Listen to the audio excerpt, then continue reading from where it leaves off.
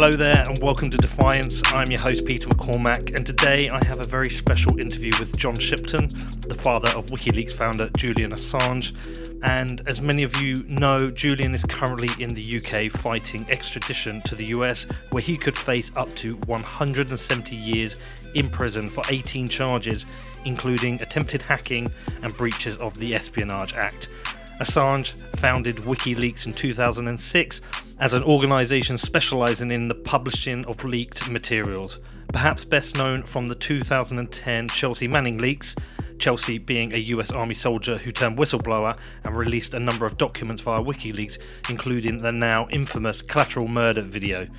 I had the opportunity to sit down with John in London and we discussed his relationship with Julian, the ongoing extradition case, and WikiLeaks' global impact. I do hope you enjoy this interview. If you have any feedback or questions, you can reach out to me. My email address is peter@defiance.news. But before we get into that interview, I do also just need to thank my sponsor Kraken, the best place to buy Bitcoin, consistently rated the best and most secure cryptocurrency exchange. Kraken puts the power in your hands to buy, sell and trade Bitcoin. Are you a Bitcoiner? If not, and you would like to learn more about Bitcoin, then please check out my other show, What Bitcoin Did, which Kraken also sponsors, and I also have a beginner's guide on there which can help you understand everything related to Bitcoin if you're new to it. Bitcoin is a decentralized peer-to-peer digital currency without any central authority. By not having a controlling party required to validate transactions, Bitcoin is both trustless and permissionless. It is also an opt-out of government fuckery. And as Edward Snowden said, Bitcoin is freedom. If you want to find out more, head over to kraken.com. Also, if you enjoy Defiance and want to support the show, please do leave me a review on iTunes and subscribe to the show. Follow me on social media and share this out with your friends and family. If you do have any questions about this or any of my other shows, please do feel free to email me. My email address is peter@defiance.news. The reason why we fight is to draw attention to issues and to fix it. Resilient, resolute, defiant in the face of impossible odds. We are in the beginning of a mass extinction, and all you can talk about is money. Hundreds of protesters turned out singing Glory to Hong Kong, an anthem of defiance.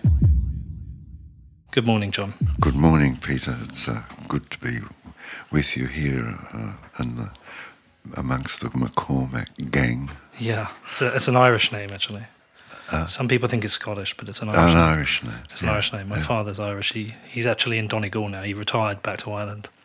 In Donegal? Yeah, in Donegal. My mother's Irish, Kelly family. Okay. But I believe the Kellys are like Smiths, they're simply everywhere. They are. There's a lot of Kellys in Ireland. And if your mother was Siobhan Kelly, that would be a hell of an Irish name.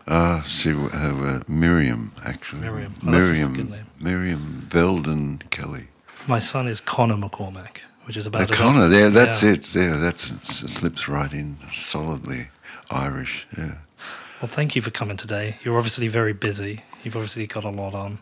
There's a lot I want to cover with you. I'm conscious of not trying to interview Julian via you. I want this to be an interview with you. If I slip into some of that, I apologise, but I do want to know more about you. I do think before we start talking about Julian and the case and where we're at with this, it will be important for people who listen to this just to know a very small amount of the background, because you don't share a surname with Julian. So rather than I explain it, if you can just give a very brief explanation of your relationship as Julian's biological father, that would be helpful. Okay. Julian, his mum, Christine, married a friend of mine, Brett Assange, and set up a little family, and that liaison, I think, from memory, lasted 8 years. Julian had a warm relationship with Brett, as did I. Fantastic. That's good to know. And you have a very close relationship with Julian now. You're here in the UK supporting him. But it'd be nice to know a little bit about yourself, John. I've read that you're a anti-war activist. But just tell me a bit about yourself. Let me understand you as a person as well. Oh, well, I was in the building industry most of my life, and then as I became more experienced, moved into organisational roles. I studied architecture at the University of New South Wales for a couple of years, and then moved on to more work, overwhelmed by offers of work and opportunities to work in the building industry, so I just went on with that. As for activism, I've always felt nauseated by state cruelty and realised pretty early on that now wars are declared against civil populations. This is a sort of a foul circumstance that needs resistance. So the bombing campaigns of the Second World War illustrate to us that, in Churchill's words, the German public needs to feel or must feel the pressure of war. I think that that's an unsatisfactory circumstance, so I have put a lot of energy into resisting wars, and the final one, Iraq War, the invasion of Iraq, has murdered 1.5 million people. So it's clear to us that we've become barbaric. I'm not a pacifist, that if you want peace, you must be prepared to fight. However, that doesn't include barbarity of declaring war on civil populations and murdering as many people as a matter of policy, and destroying infrastructure as a matter of policy, and siege sanctions as a matter of policy, which murdered 500,000 children in Iraq before the 2003 invasion. So that's really a soul-felt, fundamental attitude of mine, that courage in men allows them to defend their homes and fight other organisations which wish to plunder their homes. But it does not include the slaughter of innocents in any way whatsoever. I mean, I could probably sit here and interview you for hours on that subject alone. It's a fascinating subject. Many areas I wrestle with myself, but as you said before we started recording, you have a job at the moment, and it's quite interesting that you refer to it as a job, and that is to support and secure the freedom of Julian. So we will focus on that, and perhaps another time, perhaps after Julian is freed, with hope that you and I would maybe have a chance to sit down and discuss something else. But how is Julian now? Well, he's on medication. His circumstances are constrained in as much as that he has controlled moves throughout the prison. He's in a maximum security prison. He spends 20 hours a day in his cell. This is an improvement upon the circumstance previously where he was in a hospital ward with 2 debilitated and mad people and spending up to 23 hours a day in his cell. This improvement came about, extraordinary it is, it came about from a petition from the prisoners. 3 petitions in fact came from the prisoners in order that he be moved out of a circumstance of no society into a ward of 40 other prisoners. Because without any access to society, that can affect your mental health, and my assumption is that this is something that's been, he suffered from for years, being in the Ecuadorian embassy. I guess he didn't have any form of society there. Well, the bitter truth is that the Crown Prosecuting Service of the United Kingdom, in conjunction with the Swedish Prosecuting Authority and the Colonial Foreign Office, made every effort to keep Julian in the embassy for as long as possible. This is revealed in the FOIs, wherein in 2013 the Swedish Prosecuting Authority wanted to throw in the towel. This Crown Prosecuting Service under Paul Close wrote back saying, "You're not getting cold feet, are you? There's more to this than a simple extradition." So we have documentary evidence of their participation in keeping Julian in the embassy. I remind you that Julian and his lawyers fought 2 cases to force the Swedish Prosecuting Authority to bring the case forward, as is required in their regulations. Eventually, the Appeal Court of Sweden ordered the prosecutor to interview Julian in the embassy, which was done, and the case was dropped. There have been 4 prosecutors. The case has been dropped 3 times. It's been 9 years. It only took 8 years to put a man on the moon. It's appalling. There's a preliminary investigation of allegations taking 9 years and dropped 3 times during that 9 years. Strategically, to keep him in the Ecuadorian embassy as long as possible, was this to break down his mental health, to test his will? It was a determination to ruin, destroy Julian, and it continues to this day. Julian is in a maximum, he's on remand, that is, he's innocent. He's in a maximum security prison wherein you have to go through a procedure to visit. He's allowed only 2 visits a week. Previous to that, he was only allowed 2 visits a month.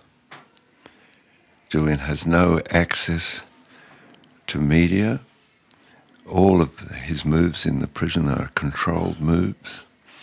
The last visit to court, when the hearing began, after it was finished, Julian was put in 5 different holding cells, handcuffed 9 times, 3 times strip searched, and dispossessed of his court papers.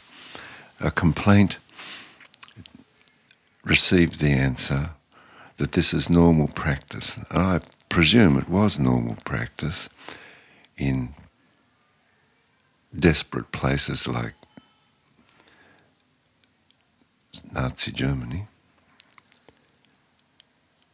but it ought not to be normal practice in the United Kingdom. So it's a deliberate effort to isolate Julian from his support and continue the ceaseless psychological torture that Nils Melzer, the rapporteur on torture from the United Nations, has documented and submitted to the Swedish Prosecuting Authority and the Crown Prosecuting Service. You get to talk to Julian, I'm assuming, and I'm assuming you get to see him. How has his mental health changed over the years, and is he able to do anything to protect himself? Because I listened to 2 interviews with him on the way down to here, just to hear him again, and they're old interviews, and he was very articulate. He's very detailed in his responses to the questions. How is he now? Well, he's fighting for his life. Mm-hmm. So it tends to focus the mind on your immediate problems. However, 9 years of isolation and increasing trajectory and intensity of psychological torture, this is documented by two experts on psychological torture, doctors, and Nils Melzer, an expert, take their toll both physically and mentally. And it takes a long, long while to recover. The Crown Prosecuting Service and the Colonial Foreign Office are only interested in one thing: expediency within their relationship with the United States Department of Justice.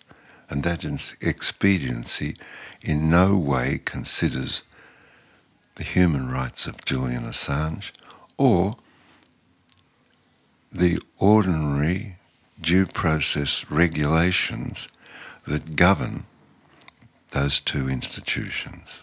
They're just not interested. What they're interested in is the expediency of their relationship with the United States and the Justice Department in Washington. What is it, John, like for you, being the father of Julian, and how do you see him as a human? You know, somebody like myself would see him as somebody who's influenced the world, changed the world, influenced how we see the behaviour of the state, some of the egregious things that happened that we weren't previously aware of. I wouldn't say with a perfect track record, but a very interesting track record, and somebody I hold, for many reasons, in high regard. But you're his father. How do you see him in this world, and what is it like for you being his father, going through this experience? Oh, you know, Julian is a sweet-natured man, you know, and funny. Also has this capacity to be able to give you information without sounding like he's lecturing you. You know, he simplifies it, and it becomes. It feels a mutual effort, even though he's, you know, outlining something that he knows well. So it's a lovely method of teaching. Very attractive, that you don't feel you're being lectured. He's no longer funny, but now he will laugh at wry jokes, and he's prematurely aged and lost about 15 kilos. His weight is stabilised now, fortunately. So what it's like for me, well, you know, very proud of Julian, and the tremendous gift. So without information, without facts, without knowing where the sun comes up and goes down again, we're pretty lost. And without having facts to chat amongst ourselves and filter out actuality, we're pretty lost.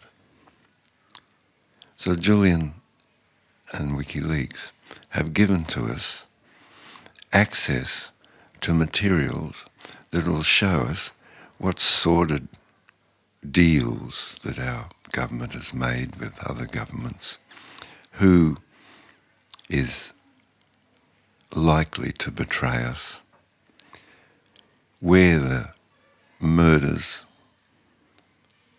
taken place, who did them. So we can see, I'll give you some good examples, just they're short. The Chagos Islanders were dispossessed and taken to Mauritius, dumped there, all of them, in order that the UK government give land, an island, to the United States to build an Air Force base called Diego Garcia. With the information in the cables, which is searchable on the WikiLeaks site, the Chagos Islanders were able to take a case before the International Court of Justice and win. There are a good few examples of this where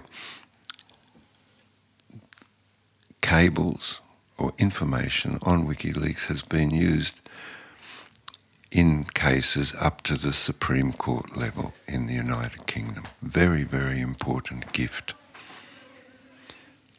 It allows us to know the geopolitical disposition of the world and how it came about. Very important if you're going to make any decisions whatsoever for yourself and your family and your community. So I'm full of admiration for the access to those great, profound gifts. So that's my position, you know.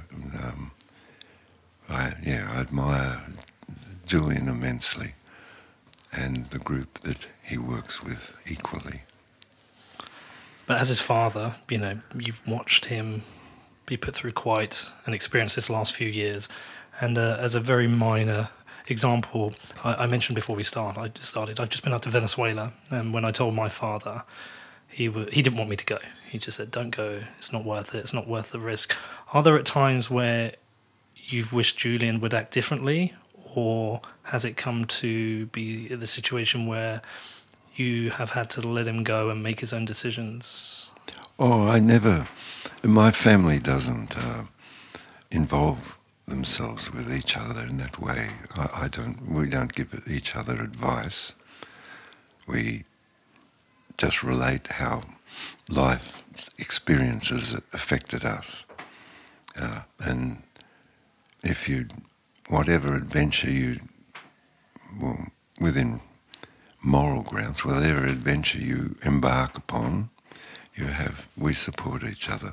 So to illustrate, none of the men, other than Julian's brothers or half-brothers or Julian, have ever complained to me about their circumstance, even if they've been in pretty bad circumstances like Julian or some other like Gabrielle. Not once. Not even last Christmas. The last Christmas when Julian was, quite isolated, completely isolated in the embassy. No complaint. We sat down and had Christmas dinner together, and as usual, we gossip about our children and their mothers and friends and so on. So the warmth of ordinary human relationships is what fills most of our conversation. And then after that we speak about practical matters, where I'm going next, or who I could see to advance his case. You must worry for him, though. This is when you'll probably have the experience yourself. When you have children, you begin your worries, and they don't stop. Well, yeah. So I have. I mean, I've got a 15-year-old son and a 9-year-old daughter, and I was chatting to my dad about this because when I was about 10 and my dad was 40, I saw this big, grown man that I looked up to. And now I'm 40 and I don't feel like I am that big grown man. I still feel like my dad is. And I said that to my dad, and he said, look, the funny thing is, you never stop parenting because, Peter, I'm always 30 years ahead of you. So wherever you're at, I've had 30 years more experience. So you're always going to be coming to me. And he made that point to me. And I guess, do you have that relationship? Does Julian come to you for advice still? No, He's never. Beyond that? None of my children come to me for advice, or if I'm tempted by vanity to give advice, they put a straight halt to that. Just referring back to when you've talked about the information that Julian's made publicly available, some people have criticised certain information that was made public under the name of journalism, that the release of certain people's names and such, it was highly risky, and it revealed sources that maybe shouldn't have been. That's one of the main criticisms I've seen of Julian, and I go back and forth with this, but the question I'm really coming to is, within the sphere of the activity that Julian's been involved in, do you ever believe that a line has been crossed, or do you think there is a rule of law that that needs respecting in certain areas that maybe hasn't been? Well, specific to what WikiLeaks and Julian have done, and so the criticism that you mentioned is a really good question. It was answered comprehensively in the second day of hearing in the court recently by the defence. That in the first place, the cables were being redacted and examined with Julian in cooperation with 90 other media organisations and the State Department and the Americans. The data, the dumping of the entire cache of the cables came about when a man named David Lee and Luke Harding published a book with the passphrase as the heading of a chapter, and in the index the password was referenced. A betrayal of declaration by David Lee, who received the passphrase under a promise that he would only use it for the Guardian newspaper, but he immediately passed it on to the New York Times. I mean, he's just squalid. Unfortunately, now retired. So the passphrase being out there was picked up by a German newspaper, Der Tag, and then Der Spiegel, and finally Krypton, a anti-secrecy organisation based in New York. The cables were published, the cache in its entirety, by Krypton. Julian, meanwhile, had rung the State Department and said they're out there, that they've been released by, the passphrase has been released by Lee and they're out there. But his warnings were ignored. It's just a gross lie. The other day I was questioned on this by a person who quoted some officials from the United States saying that this had endangered sources and so on. I pointed out to them that it's simply a lie. WikiLeaks and Julian didn't release the cache. I also pointed out that it's nauseating, beyond obscene, grotesque, that these officials who have involved themselves in the supervision of the destruction of Iraq and 7 other countries, but let's say just Iraq, the murder of 1 million or so people, poor things, criticise falsely Julian. It's just so grotesque, who's been locked up for 10 years and what he could pick up was a pencil or press a key on the computer. It's beyond grotesque. It is the language, the English language, in my capacity of it, can't stretch far enough to put those two things together. A man who, handling a pencil, locked up for 9 years, criticised and accused of maybe committing a crime by people who have committed war crimes and destroyed entire countries.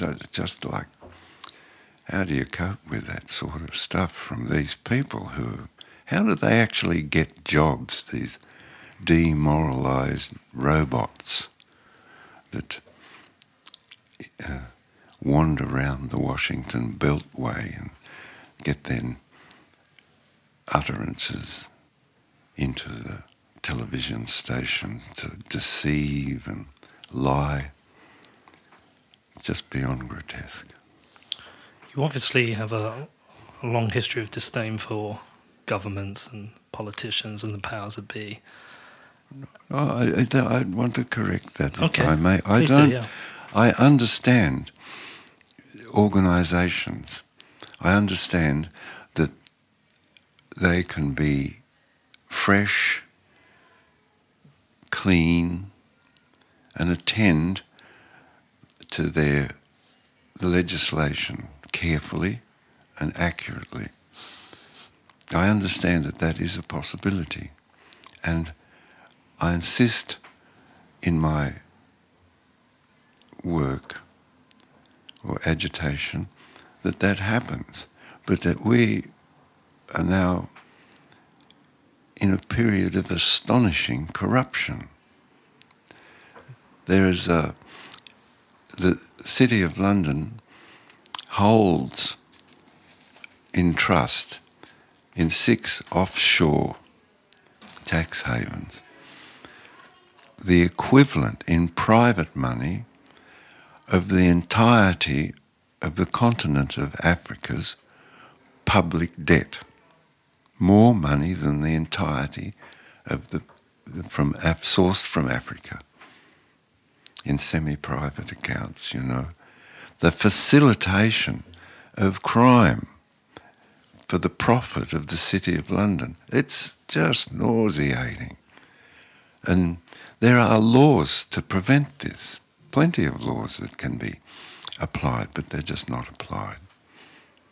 So we are embroiled in an era of astonishing corruption. The treatment of Julian is one example, an icon of that corruption, of administration, of regulations and laws. It sounds as though, we are in I'm describing sort of a hell on earth, really. I don't want to bring despair to anybody, just that this is the circumstances that we find ourselves in. And you find fermentation throughout the entire world to resist it, and governments overthrown and the people, social democrat parties everywhere throughout the world are rejected because they're not any longer social democrat parties. The right is, the populist parties rise up to attempt to right this situation. Sometimes they're sincere, other times they're not. But this fermentation will produce the changes that are required, because under the current circumstances, the societies will become like France, ungovernable. Why do you think we've got to this stage of, you referred to, I think twice, astonishing levels of corruption? Do you think this is just a fault of human nature and we've lost the checks and balances? Well, human nature is pretty variable, and it has to adapt and adopt to circumstances that it finds itself in. But I think, I feel that things are in cycles, but the cycles are very broad, and the repair process has started. Like over the last 10 years, the United States, with its vassals, including the United Kingdom, has rewritten all of its extradition treaties to the advantage of the United States. So the United States doesn't allow extradition for political offences, but that's because it attracts and calls into itself activists who can destable or work against the current government in a state that they currently don't like. So this enables the harvesting by judicial abduction of journalists, publishers and publications on one avenue. The other avenue of technicians, Meng Wenzhou of Hui, Mike Lynch of the United Kingdom, ITB in it, and Olubini in Ecuador, an internet genius. The other avenue is the Tuesday kill list, as it was known under Obama, 446 people extrajudicially murdered over Obama's regime.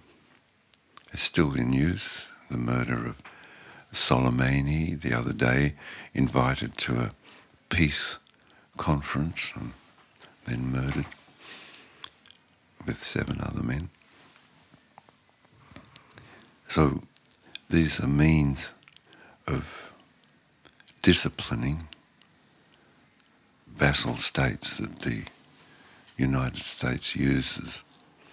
Also, this is an area that I'm not completely familiar with, but the trade agreements under the TPP require that national laws be subject or surrender to trade agreements between corporations.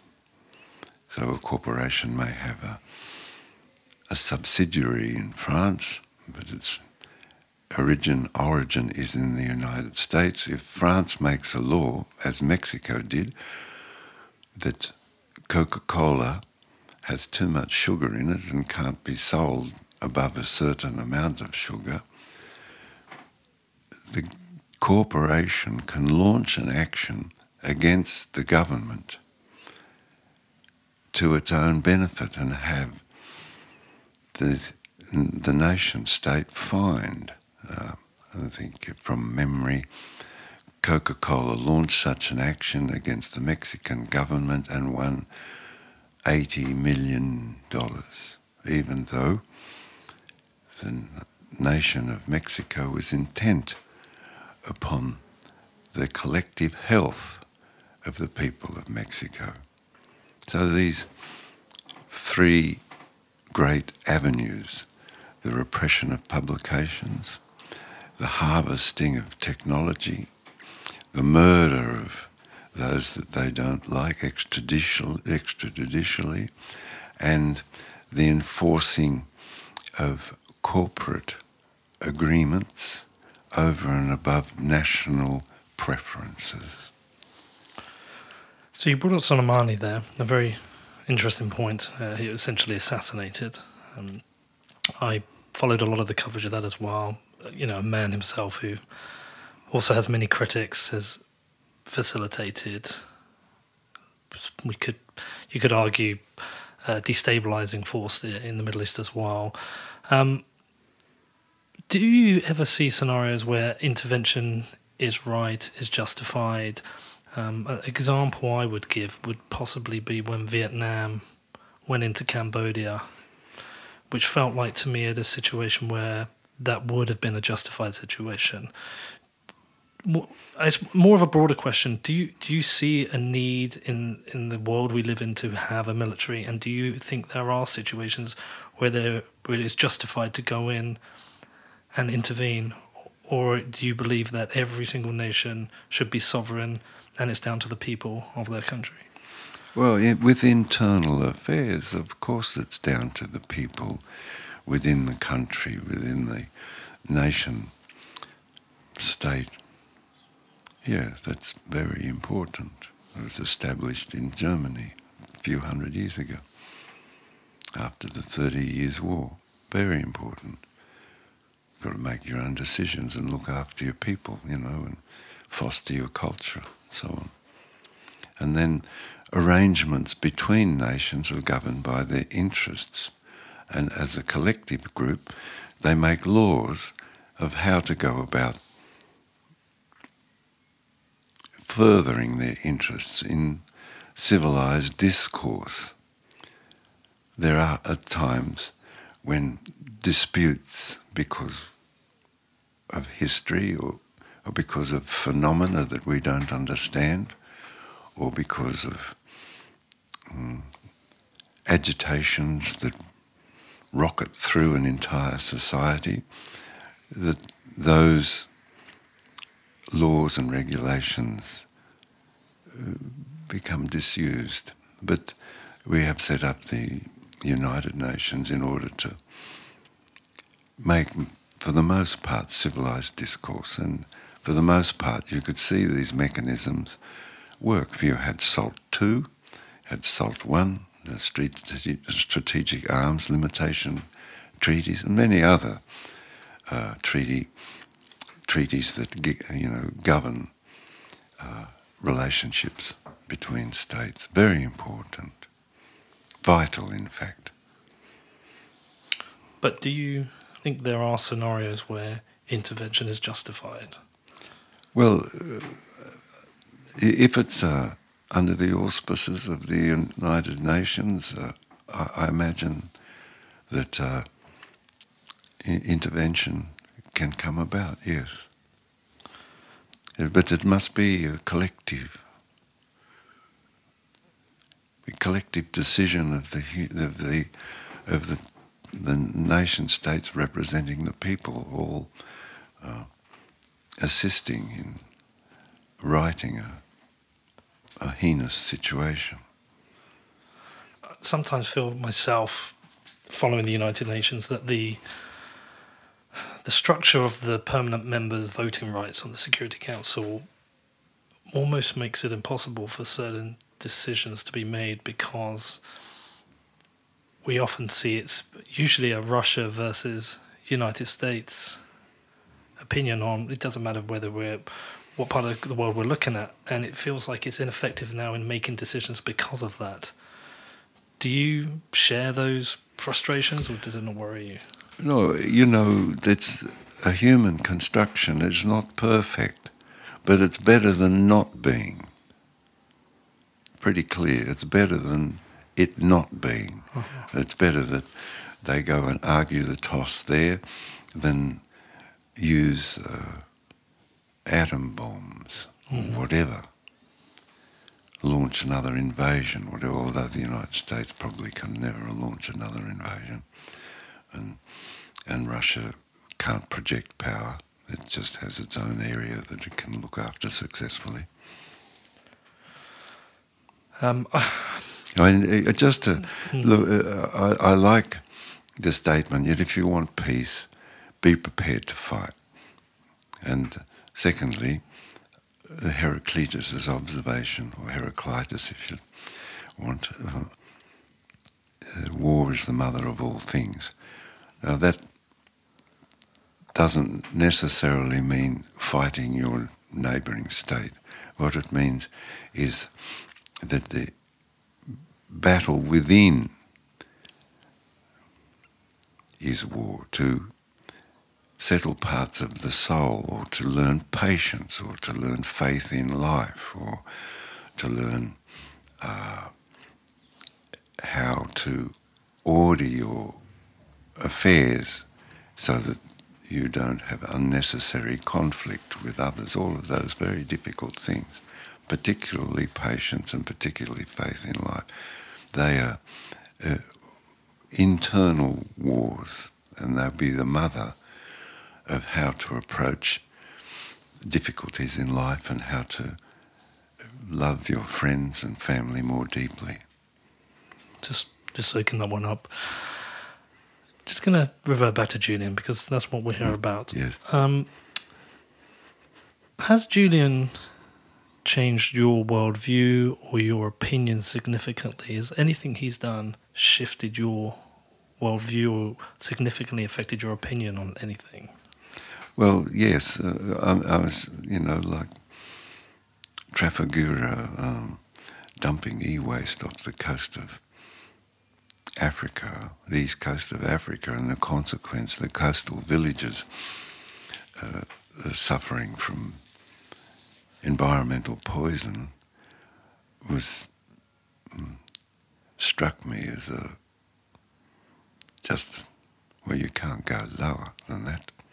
So I didn't, up to that stage, think that people would embark upon that sort of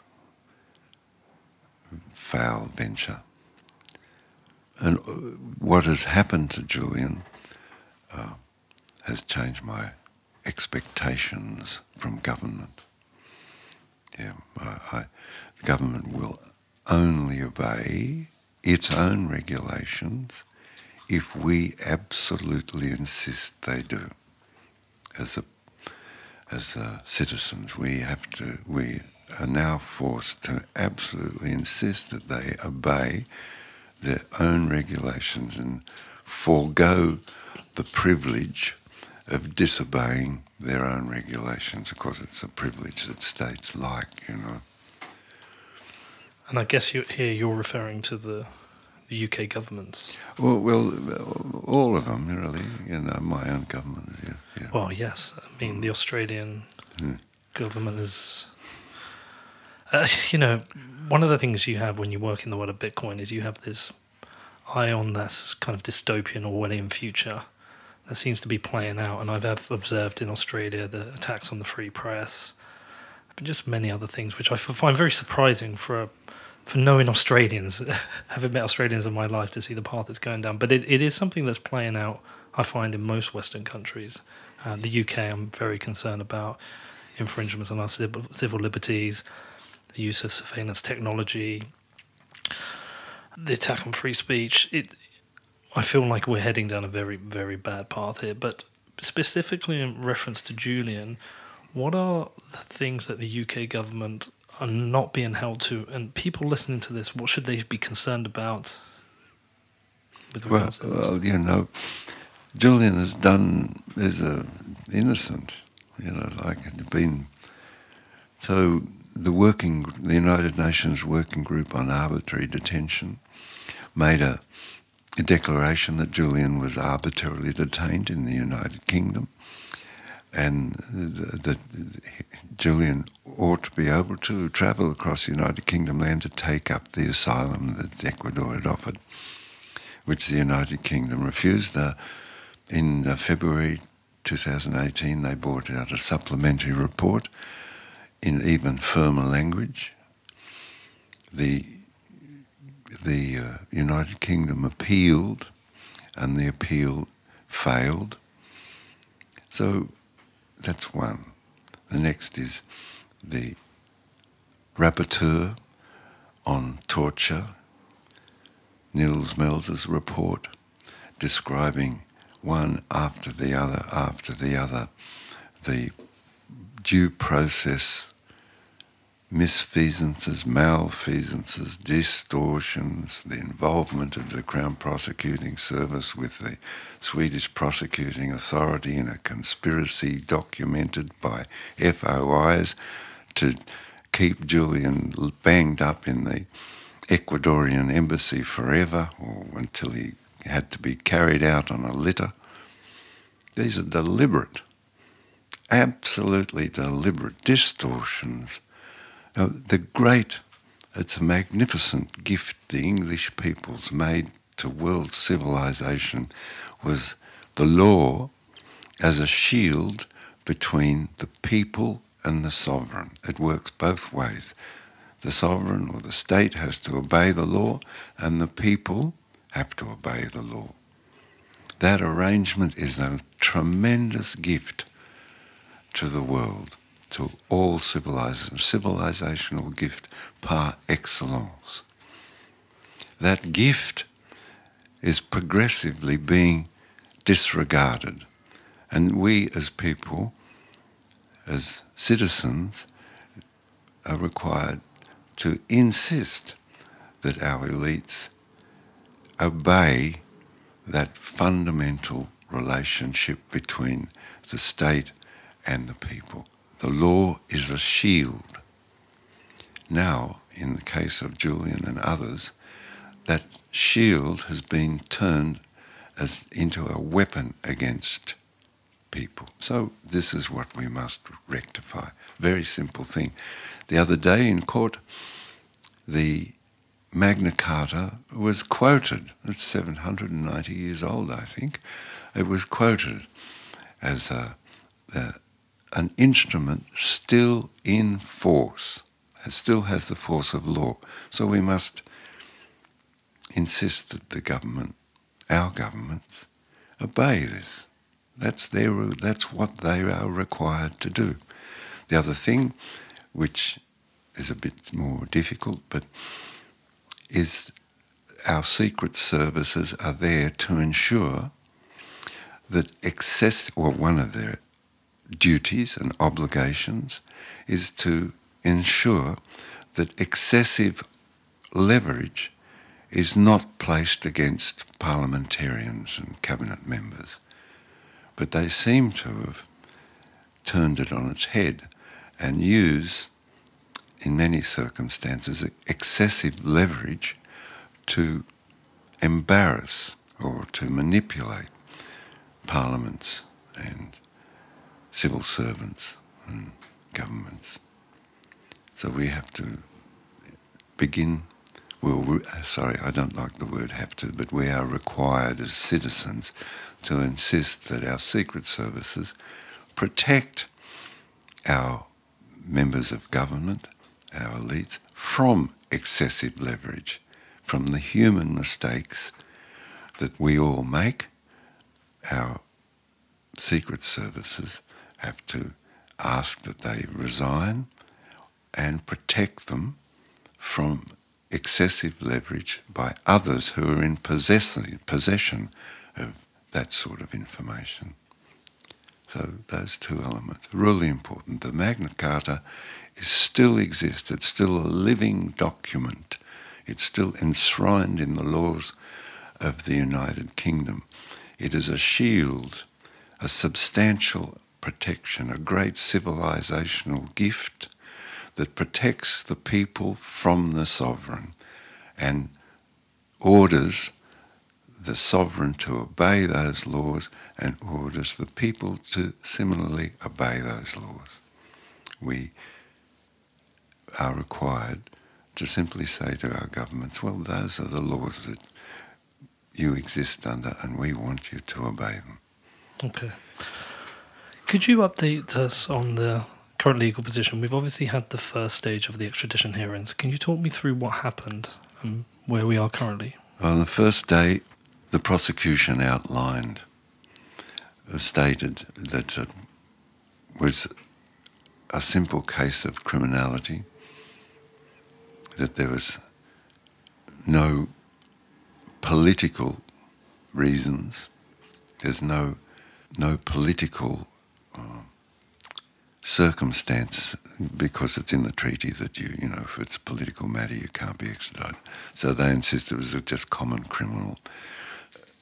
And they also insisted an oddity, that because the 2003 treaty between the United States and the United Kingdom was ratified in 2007 didn't contain the wording no extradition for political reasons, that Parliament consequently didn't want that, which is very difficult. It doesn't make sense, because a ratification of a treaty has to blend with local laws within the laws of the United Kingdom, so it just simply doesn't make sense.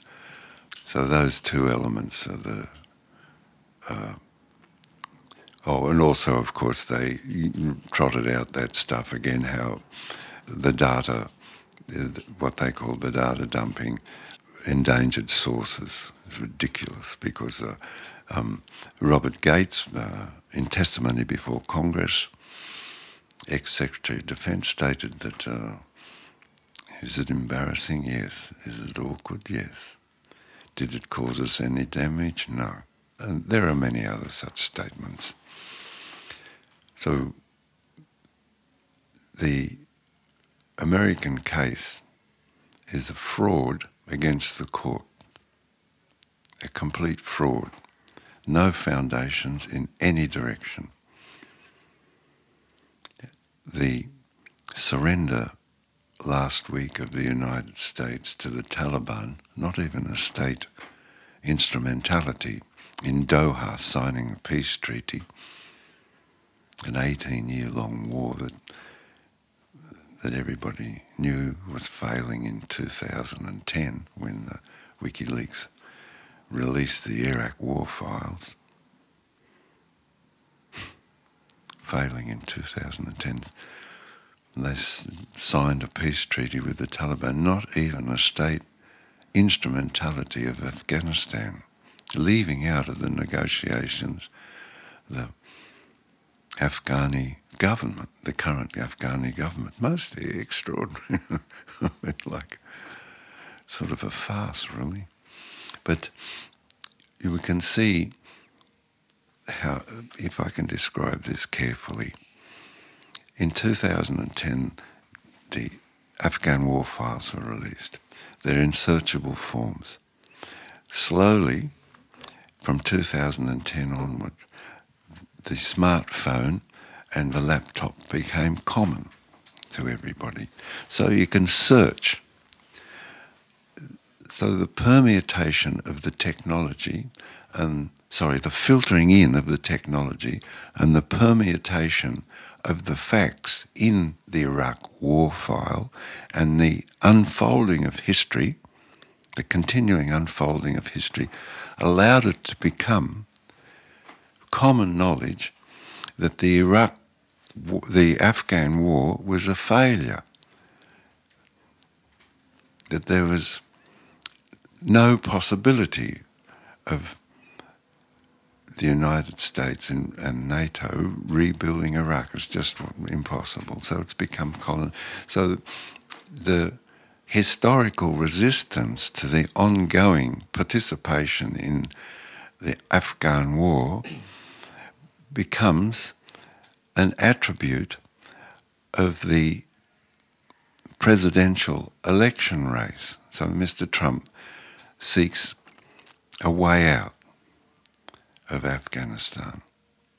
So this is I think I've described that fairly clearly, that WikiLeaks releasing, and Chelsea and Julian releasing the Afghan war files, the increase in the use of the internet and its facilities, the passing of further history showing more murders of wedding parties and funeral cortege,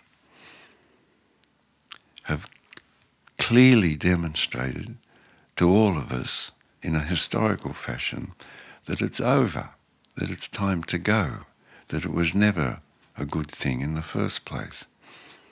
So this is a magnificent gift of WikiLeaks and the engineering marvel of the internet and the unfolding of history have begun to bring to an end an unnecessary involvement of the United States and its government in the destruction of Afghanistan. Okay, so... Answer that one. Well, so it comes to that point that if all information is free, we have a better way to judge the world and judge the decision-making. Like, it's the importance of transparency to see behind the...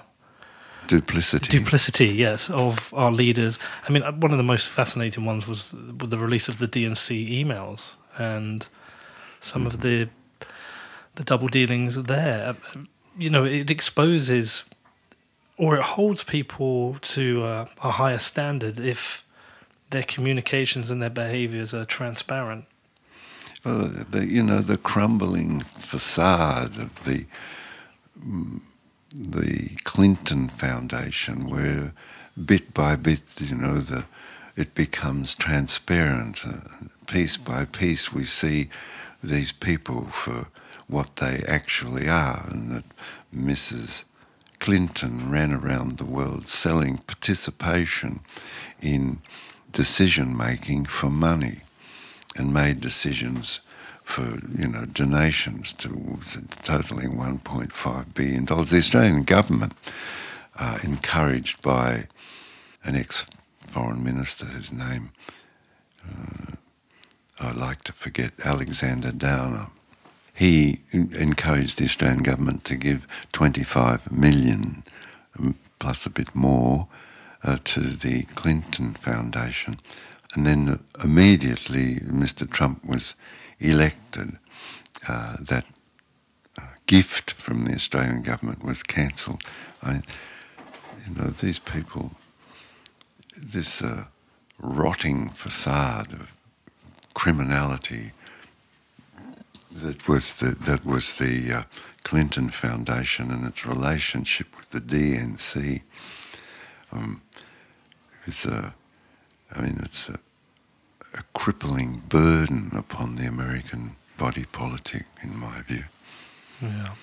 You also mentioned Trump. One of the most fascinating things that came out of the extradition hearings for me was that President Trump would offer Julian a pardon if he said that Russia had nothing to do with the leaked Hillary emails. What is the background to this? Because I don't know.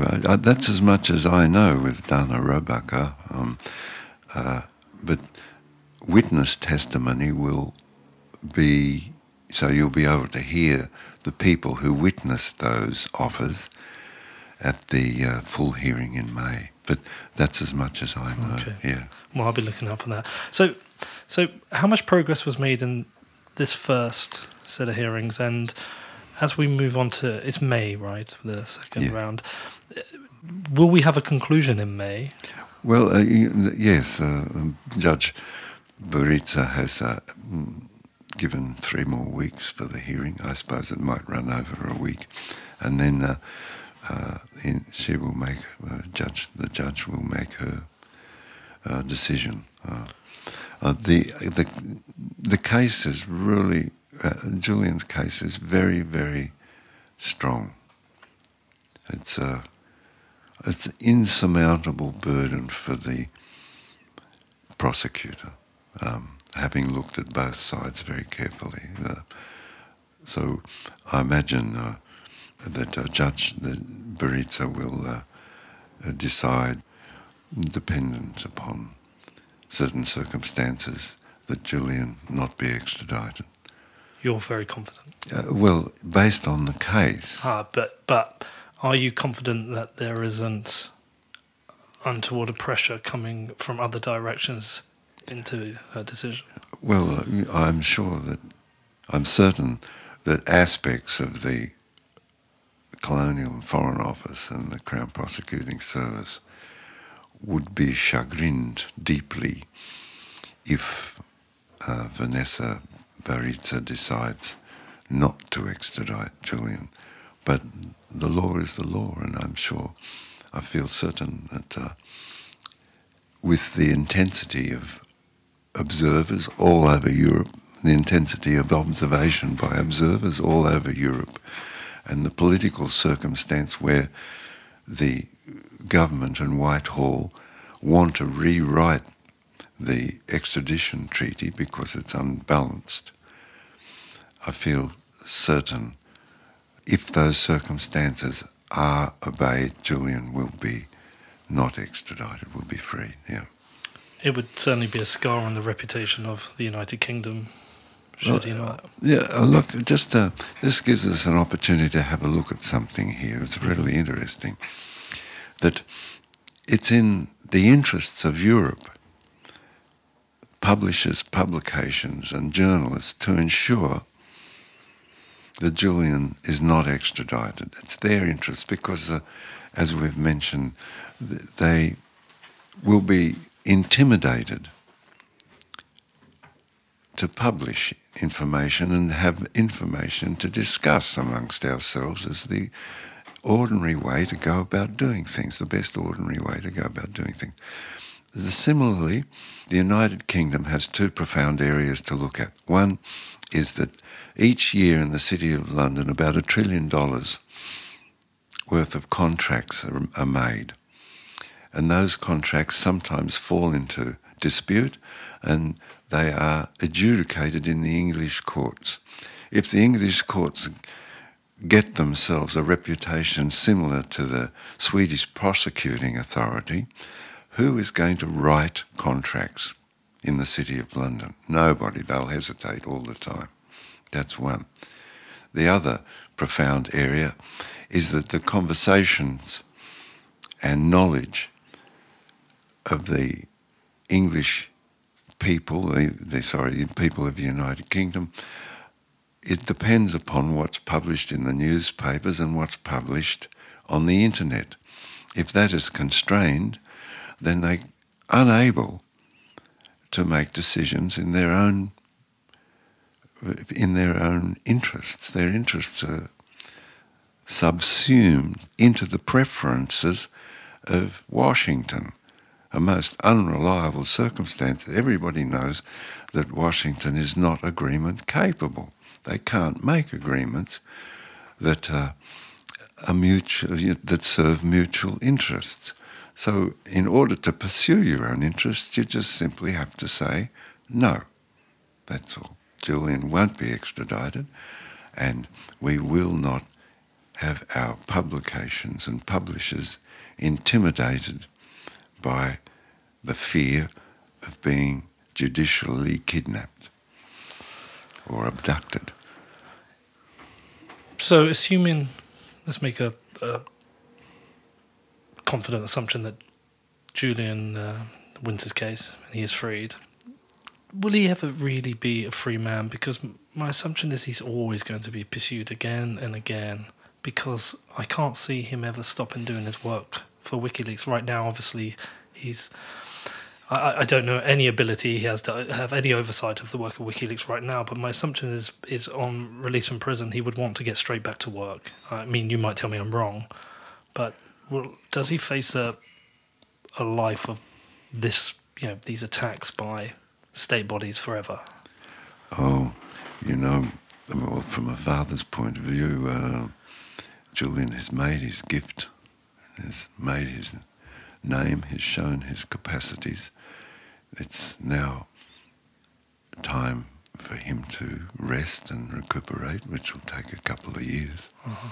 And I hope that, after, say, for example, taking up the humanitarian visa offered by Switzerland, who specialise is offered by Geneva Canton, their speciality is in treating people who have undergone psychological torture. Taking up that humanitarian visa, getting well again, doing ordinary things of life like seeing the kids, attending birthday parties, just sitting in a cafe watching the passing parade, chatting, a bit of gossip here and there. Indulging curiosity again rather than constantly having to focus on this, that and the other to protect your life. Just ordinary things. And then as a father, I hope I imagine a professorship of some sort for 5 years might be very satisfying.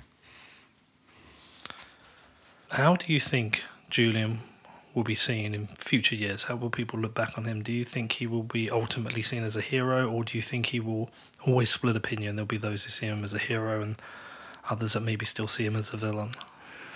Well, that question is a good question. It allows us to develop some insights. The first thing is that the smearing and mobbing of Julian has been a deliberate policy of the nation states of the West, particularly the English-speaking world, in particular the English-speaking world. And that has been done in order that the crimes, so for example in Collateral Murder you see the helicopter pilots, of course, yeah. 2 war crimes, not just one. Not that the first... What was the second one that was worse, when he was crawling and went to pick him up with the van, yeah. And the 2 kids, the 2 children in the van. So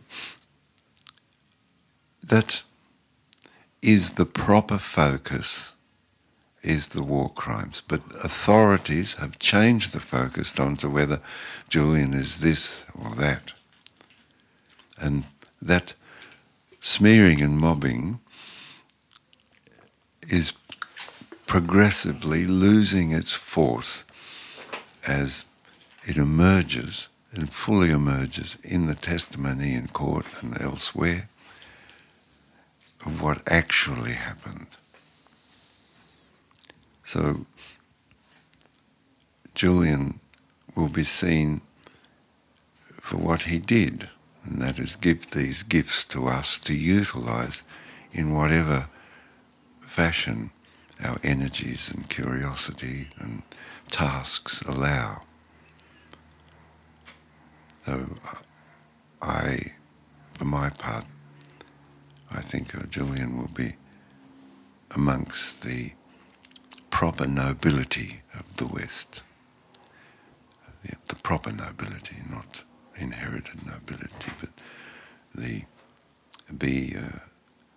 an aristocracy of the spirit, which will include Julian and many others who have fought to bring righteousness and truth and good governance. Well, I think that is a very good place to conclude this. Yeah. But I will just ask, just finally, if people are interested in the case and want to find out more, want to support Julian or yourself, how could they do that? Well, my thing, we've run Assange campaign, one word, .org.au. But there was also campaigns localised in England, and that's called DEA. I'll text. I'll put it in the show notes. I'll text Peter. I can't remember it actually. Yeah. Thanks, Peter. No worries. Look, I've really enjoyed this. I wish you luck. I will pay close attention in May. I hope you get the outcome you desire. I hold hope. I'd love to do this again with you sometime, perhaps. Good. I hope, Peter, that you do. And look, register as a journo. If you can't register as a journo, come and give me a tap on the shoulder and I'll find one of the family seats for you. Please do. Yeah, I would love to. I need to register as a journo anyway. I nearly got arrested when I was just out in Turkey. I went up to the Greece border, but on the way we got pulled over by the police. And they wanted credentials of being a journalist, and I didn't have them. Luckily, my camera guy did. But I need to actually get registered now to protect myself, because I'm doing some lunatic things without really thinking them through. No, it will come along. It's I can't say how vital it is that you guys put in an appearance. No, I will do. But I appreciate your time. But I would love to talk to you. I've got things I want to talk to you about outside of Julian. I want to pick your brain. So hopefully we sometime later in the year we could do that. Just give me a ring and I'm here. Great, thank you. Well, I wish you all the best. Thank you, Peter. Thank you for listening to Defiance. I hope you enjoyed this interview with John as much as I did. It's a fascinating interview, fascinating person, and at some point I would actually like just to interview him himself about his own views on the world right now. I think he has some fascinating insights, but as he said to me right now, he's trying to secure the release of Julian, and therefore that is what dominated the majority of the interview. But yes, really enjoyed it. John is fascinating. It's an incredibly important story to cover, and something I'm going to continue covering in the future, and hopefully I'm planning on being at Julian's hearing in May, so hopefully I will have some follow-up interviews in relation to the case. Any questions, you can reach out to me. My email address is peter@defiance.news. Before we close out, I do need to thank my sponsor Kraken, the best place to buy Bitcoin, consistently rated the best and most secure cryptocurrency exchange. Kraken puts the power in your hands to buy, sell and trade Bitcoin. You can find out more at kraken.com, which is kraken.com. Also, if you want to support the show, please leave me a review on iTunes or subscribe to the show, follow me on social media, or share it out with your friends and family. If you have any questions about this show or any other show I've made, please feel free to email me on peter@defiance.news.